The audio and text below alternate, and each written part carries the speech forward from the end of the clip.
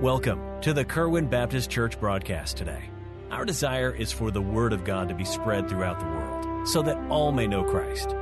Join us now for a portion of one of our services here at Kerwin Baptist Church, located in Kernersville, North Carolina. Isaiah chapter 44, and I'd like to speak on this subject this morning. I will.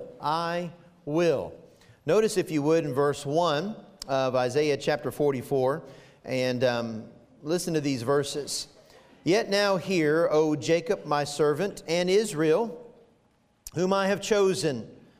Thus saith the Lord that made thee and formed thee from the womb, which will help thee. Fear not, O Jacob my servant, and thou.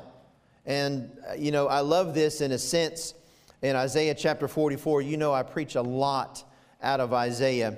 And after we read these verses, I want to find the reference, because I want you to turn there right after to make sure I have the reference right.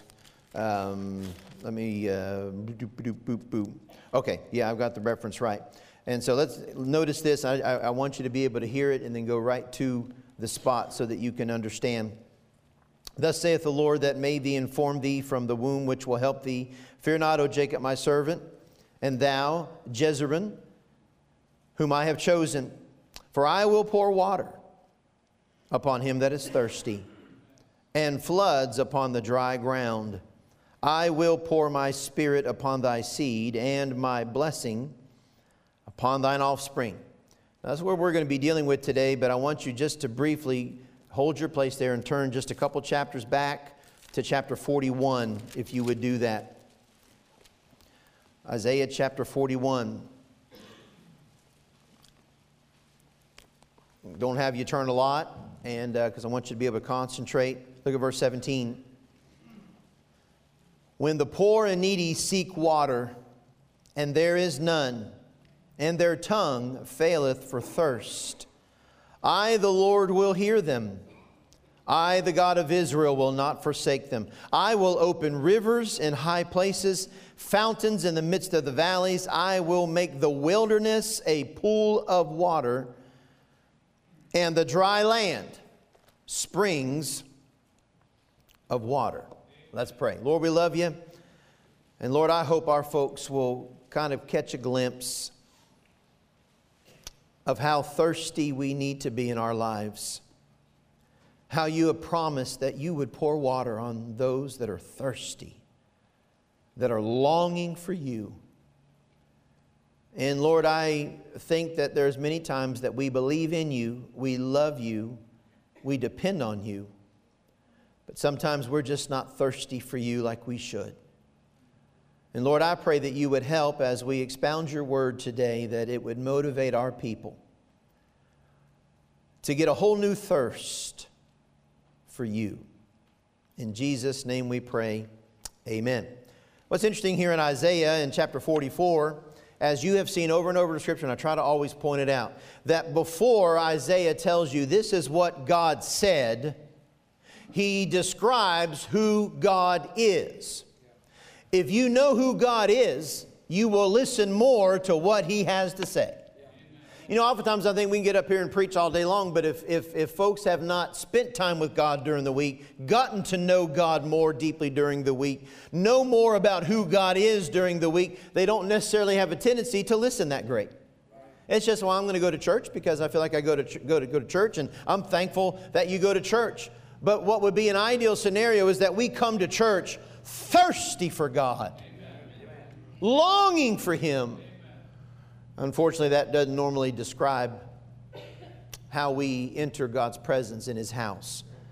I want you to notice first in verse 2, he tells us who he is so that we will listen more closely to what he has to say. And so this is how he describes in verse 2. Thus saith the Lord first that made thee. Yeah.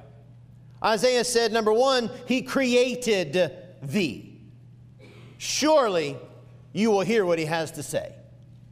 You wouldn't be here, is what he's saying, if it wasn't for him. You wouldn't have a family. You wouldn't have a job. You wouldn't have transportation to and from here. We wouldn't have a building to meet in. We would have absolutely nothing without him. He created thee. Notice secondly, and formed thee from the womb. He didn't just create thee, Isaiah says, He constructed thee. He made you who you are. He formed you, the personality that you have, the temperament that you have, little things about yourself, the talents, the gifts that every one of us have been given to serve God. God formed all that. He created you. He constructed you. Notice what Isaiah says here. Third, He is committed to thee. He says, the God that made thee and formed thee from the womb, which will help thee. Right. So God made us, He formed us, and not only that, He's committed to us. I'll help you. I'm not going to leave you or forsake you. As He speaks here to Israel, you are my chosen. And dear friend, when you and I gave our heart to Christ and salvation, we are now His family. Right. Notice this fourth thing. I love this. And thou, Jezreel, whom I have chosen. Isaiah said He created thee, He constructed thee, He's committed to thee, and He's chosen thee. Do you know that's how it works? God creates us. God constructs us. Literally, God is committed to us. And He has chosen us. When you got saved, you got chosen. Excuse the English. Properly, when you were saved, you were chosen. But when you got saved, you got chosen. You were called immediately. God did not save us to leave us. He didn't save us to sit us. He saved us for us to serve Him. We've been chosen. I think we all agree with that. So God says, well, this is how this is going to work. I created thee, constructed thee. I'm committed to you. I've chosen you. Look, if you would, at verse 2. Fear not, O Jacob, my servant. Fear not. You say, well, what is he fearing? Well, here, the very person that God created and constructed, formed him into the individual that he is, and literally is committed to help him. And He's chosen Jacob, and He's chosen Jezreel, just like He's chosen you and me to serve Him and do things for Him. And you and I often, well, I just don't know how I'm going to do it, and I feel so unable, and I don't know how I'm going to pay bills, let alone do everything that God wants us to do. God says, this is how I work. Notice in verse 3, I will pour water on him that is thirsty. Now, I love you, God says, I'm committed to you. But until you get thirsty, until you really want me, I can't do a lot in your life. But the moment you become thirsty, God says, I will pour water on you. Listen, can I put it this way? God says, if you want me, you get me. Can I ask you something? How thirsty are you today? Some of you are like, well, I'm a little parched. It's been a little... No.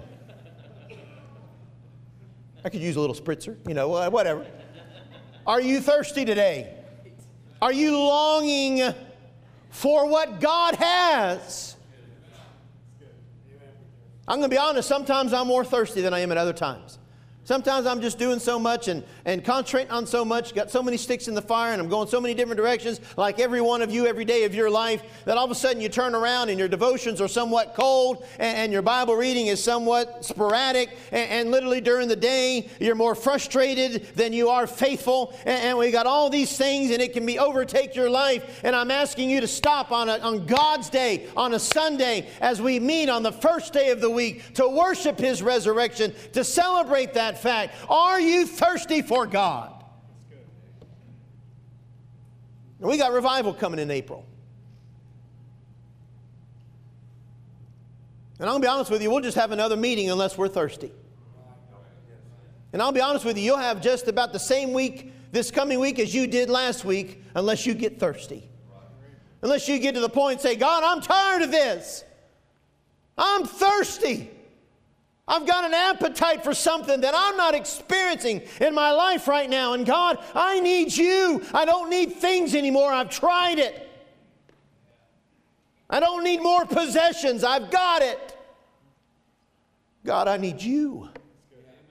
God says, I'm not just going to give you a drink when you get thirsty for me.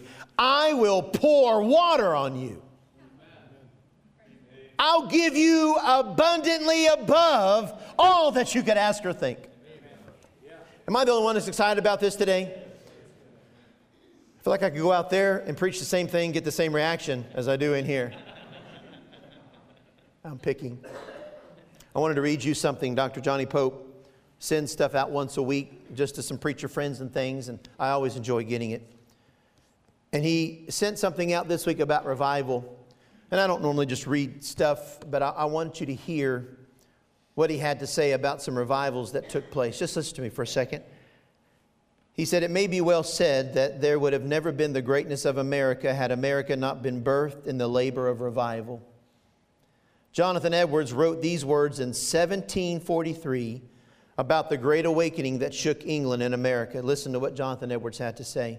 In the year 1740, in the spring before George Whitefield came to this town, there seemed to be a visible alteration. There was more seriousness about the things of God, especially among the young people. Those things that were of ill tendency among them were more forborne, and it was a more frequent thing for people to visit their minister as God began to move in their soul. In some particular persons, there appeared a great change about this time. And thus it continued till Mr. Whitefield came to town, which was about the middle of October. He preached here 4 sermons in the meeting house and a private lecture at my house. 1 on Friday, another on Saturday, and 2 upon Sunday. The congregation was so extraordinarily melted by every session, almost the entire assembly being in tears for almost the entire sermon. Mr. Whitefield's sermons were suitable to the circumstances of what they were going through at that time, containing reproofs of our backslidings and in a most moving and affecting manner making use of our great profession of faith and the great mercy God has given as arguments and motivation for us to return to God. Now, I know that might seem like fancy lingo, but this is what he said. Before the man of God ever got to town, there was a change in people. They got more serious. They began to want it more. They got thirsty for the move of God. You and I seem to have to drum up just enough thirst for 1 hour a week. And to be honest with you, we're not even really thirsty for that sometimes. Becomes obligation. I don't know about you, when you really get thirsty for something, you want it.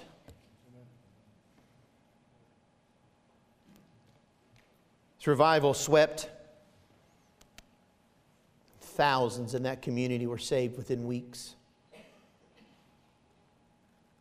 Why? Because a few people got thirsty. Listen to this. 1795, Timothy Dwight, who was the grandson of Jonathan Edwards, was elected president of Yale University. Yale had departed from the earlier awakening and needed revival, and they do again, by the way. Christianity Today records this account early in the spring of 1802. 2 students were overwhelmed with conviction of their sin and a desire for closeness with their Savior. In a short period, they came to faith in Christ and assurance of forgiveness. After making a public profession of faith, they joined the church there at the college. This made an impact on the other students. 10 days before Christmas vacation, 50 young men declared themselves to need Christ and receive Christ in Yale. Wherever the students gathered, in their rooms, at meals, or around New Haven, the great subject of conversion was eternal salvation. Many feared that when the students left for their spring vacation, the revival would cease. Instead, the reverse occurred. The students carried home with them the news of Yale's turnabout, and the impulse spread. When they returned after the summer, more had offered their lives to God. And Mr. Dwight, Jonathan Edwards' grandson, president of the college, witnessed the conversion of 100 out of 160 students. More than half of Yale got saved.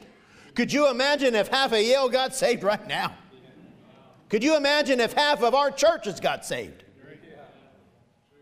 Let alone Yale. Listen to this. A new awakening came 4 years later in 1808. It was almost as powerful as the first one. Succeeding revivals to the students in 1813, 1815. These awakenings marked only the beginning of a movement which swept Connecticut. Ultimately, the entire country was bathed in revivals of all sorts, from camp meetings to protracted meetings, from urban centers to the most remote parts of the American wilderness. The revival culture lasted until the outset of the American Civil War. Culmination of this revival was given a fresh wind in 1859. Listen, I know I don't read a lot normally, but listen. A prayer revival under the burden of Jeremiah Lampier. After the Civil War, evangelists such as Dwight L. Moody in the North, Sam P. Jones in the South were used of God to carry the torch once again, and they later handed it off to evangelists such as Wilbur Chapman, Billy Sunday, Bob Jones Sr., Mordecai Ham. And to think this 100-year legacy was kindled by 2 students at Yale. You say, well, preacher, why in the world are you talking about all this? Well, in the 1940s in America, a new movement among young people called Youth for Christ was born. They attracted tens of thousands of high schoolers for their rallies. God used a man named Jack Wyrtzen in New York and Torrey Johnson, a Baptist pastor in Chicago, to become the spearheads of this movement. Dr. Wyrtzen had roots to family that had been saved in the revival that I just told you about that started in Connecticut. They began to want that exact same thing, and Johnson became the first president of Youth for Christ, and they brought in a young evangelist from North Carolina who had this unreal desire for God named Billy Graham. He was just finishing up at Wheaton College. He became the first full-time evangelist for Youth for Christ. This spiritual team effort that began with youth was the beginning of one of the greatest moves of God in the 20th century. From this came mass revival crusades, the rebirth of personal soul winning. It fueled literally the growth of Sunday school in the 60s, 70s, and 80s. And literally millions were saved just under the ministry of Billy Graham. That was literally birthed out of a desire from one man whose family had experienced the 100-year revival from Connecticut. And it all started with just a few individuals. God will pour water on him that is thirsty. And I'll say this, listen, we don't have to be everybody else, and we're not against anybody else. But if any church in this area ought to be thirsty, it's Kerwin Baptist Church. We've seen revival. We've experienced it. We've felt it. And over time, we lose our thirst. This is a reminder. God said, I'll pour water on him that is thirsty. Number 2, Isaiah says God talks about literally a man that is thirsty. Number 2, he talks about ground that is dry. God said, I will pour water on him that is thirsty. But notice what he says secondly, and floods upon the dry ground. You say, well, preacher, that's pretty much the same thing, and I'm here to beg you that it's not the same thing. If it was the same thing, God wouldn't have said it. You see, dry ground needs more than a little bit of water. When ground gets dry and parched and cracked, it needs more than a sprinkle or a light rain. Can I have an amen right there? Listen to me, dry ground needs an overabundance. Dry ground needs some flooding. Dry ground needs an outpouring. And God said, a man that's thirsty, I'll pour water on him. But I'll tell you what I can do. This dry ground that has slowly dried and become cracked and parched, like many of our churches, like many of our families, God said, listen, if you get thirsty, if you get to where you desire me, I will literally give water to you, but I can flood dry ground. I don't know about you. Some of us are walking on dry ground. We've let it dry up. And here's what happens. We have one emotional service We get a little bit excited at a song, or we like a little something that the preacher says, and we think that that's going to fix everything. But when we've let our ground get dry, we need a flood.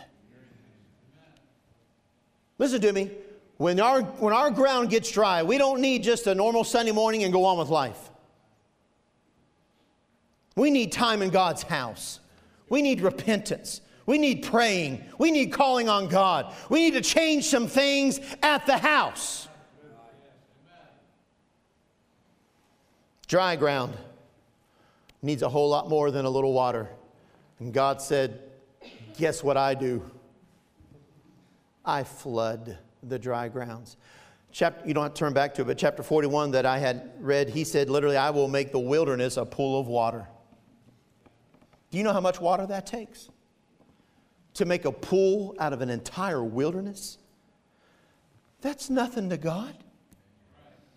If we just want it, He'll do it. Number 3, he talks about seeds that are fruitless. I will pour water on him that is thirsty and floods upon the dry ground, and I will pour my Spirit upon thy seed. Now, a lot of people would say, well, he's talking about our next generation. No, he talks about the next generation in the next phrase. You have to understand something. Listen to me. I want you to get this. Have you gotten to the point in your life that you really desire to bear fruit? Have you planted or scattered seed but just don't feel that you're seeing fruit? Is there anybody else like that sometimes? Feel like you're working and you're doing and you feel like you're just treading water, you're not seeing results, and where you're being faithful, but Lord, I keep doing this and I keep teaching this and I keep running this route and I keep helping here in the Awana class and I keep doing this and I keep teaching this Sunday school class, but God, I just don't see you doing anything and I don't see any fruit. And this is what God said, sometimes your seed, we will scatter it, but what we need to make it grow is the Holy Spirit of God. Listen to me. What makes fruit grow is the power of the Holy Spirit. Amen. And you and I can be busy scattering seed, but if we don't have the power of the Holy Spirit in our life, we will not see fruit. That's why we can have service after service after service, and nothing changes. That's why we can do a ministry and do a ministry and do a ministry and can't see any fruit because the Holy Spirit is lacking. Now, am I getting loud? Am I getting too intense for you this morning?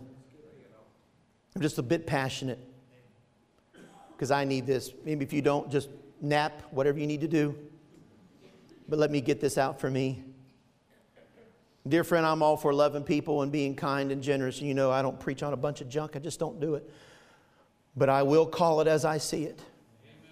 And I believe that you and I need to get a little bit more thirsty. Amen. And I believe you and I can be so busy, but we can lack the presence of the Holy Spirit in the things that we do. And if the Holy Spirit is missing or lacking, we will not bear the fruit that we could bear. And I don't know about you, if we're, good Lord. Who put that there? Anyway. If I would have fallen, you would have really laughed. I know you would have. It would have been like this, oh, and then laughter. I know it would have happened. As soon as I got back up, okay, we can laugh now. Listen to me. If we're going to work, and if we're going to put the time in, and if we're going to be involved, why not have the Holy Spirit's power upon it so we can see some fruit? There's people all around that are working hard but seeing no fruit. And God said, when you're thirsty, I'll pour water. And when you're on dry ground, I can flood it if you want me to. And I can literally pour my Spirit on your seed. Number 4, he speaks of generations that are blessed. Remember, God's talking to the people that He created, that He constructed, that He's committed to, and He's chosen. Look what He says. I love this. And my blessing upon thine offspring. God said, I can do that. Look at me. Think about this. You get thirsty, God pours water on you. And the more you begin, as people see that, all of a sudden we realize the ground is dry too. And God floods that. And as the water now is returned and the ground is now fertile, we need to start throwing out seed everywhere we can. But without the Holy Spirit, we'll never see fruit and it won't grow. Do you see how it goes from one person to more people to fruit? And God said this, that literally, if you'll get thirsty for me, it can end up to the point that I'll bless your offspring. That means we're not just in this for us, folks. We got another generation coming up. And we better get thirsty, or they're going to grow up in a dry and thirsty land. But if you and I get thirsty, God begins to flood this dry ground. I'll tell you something, I got 3 boys that I want them to experience, to understand, to begin to get a taste, and from then to crave a real, genuine move of the Holy Spirit of God. Amen.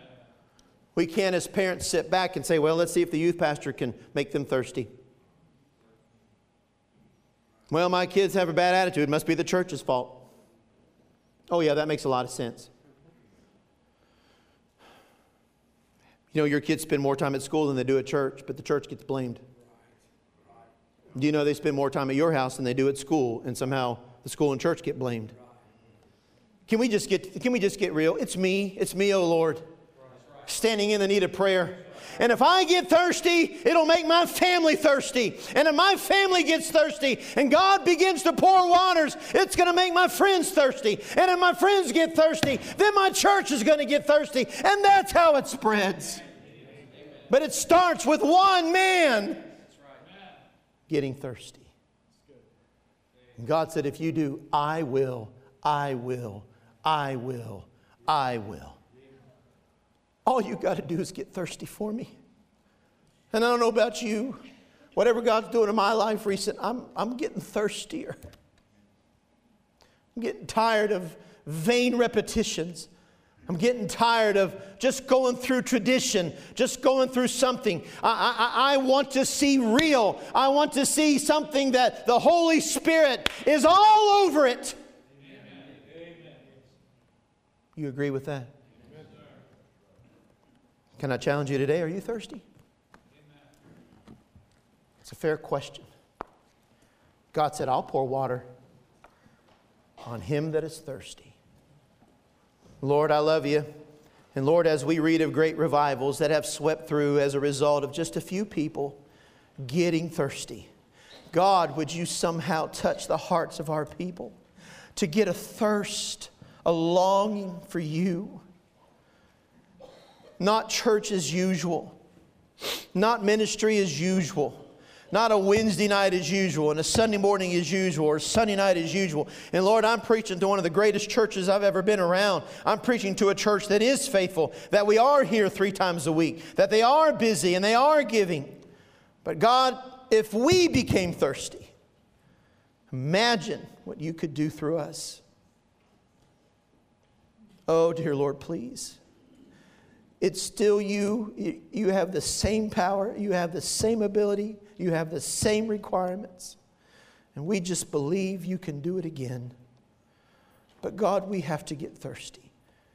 And Lord, we're just not thirsty for you anymore. We're thirsty for so many other things that the world has to offer. But God, make us thirsty for you. Because all those things just make us more thirsty. And more discontent. And more unhappy. But when we get thirsty for you, you pour water on us. Thank you for listening today. We hope you received a blessing from our broadcast. The Kerwin Baptist Church is located at 4520 Old Hollow Road in Kernersville, North Carolina. You may also contact us by phone at 336-993-5192 or via the web at kerwinbaptistchurch.com. Enjoy our services live and all our media on our website and church app.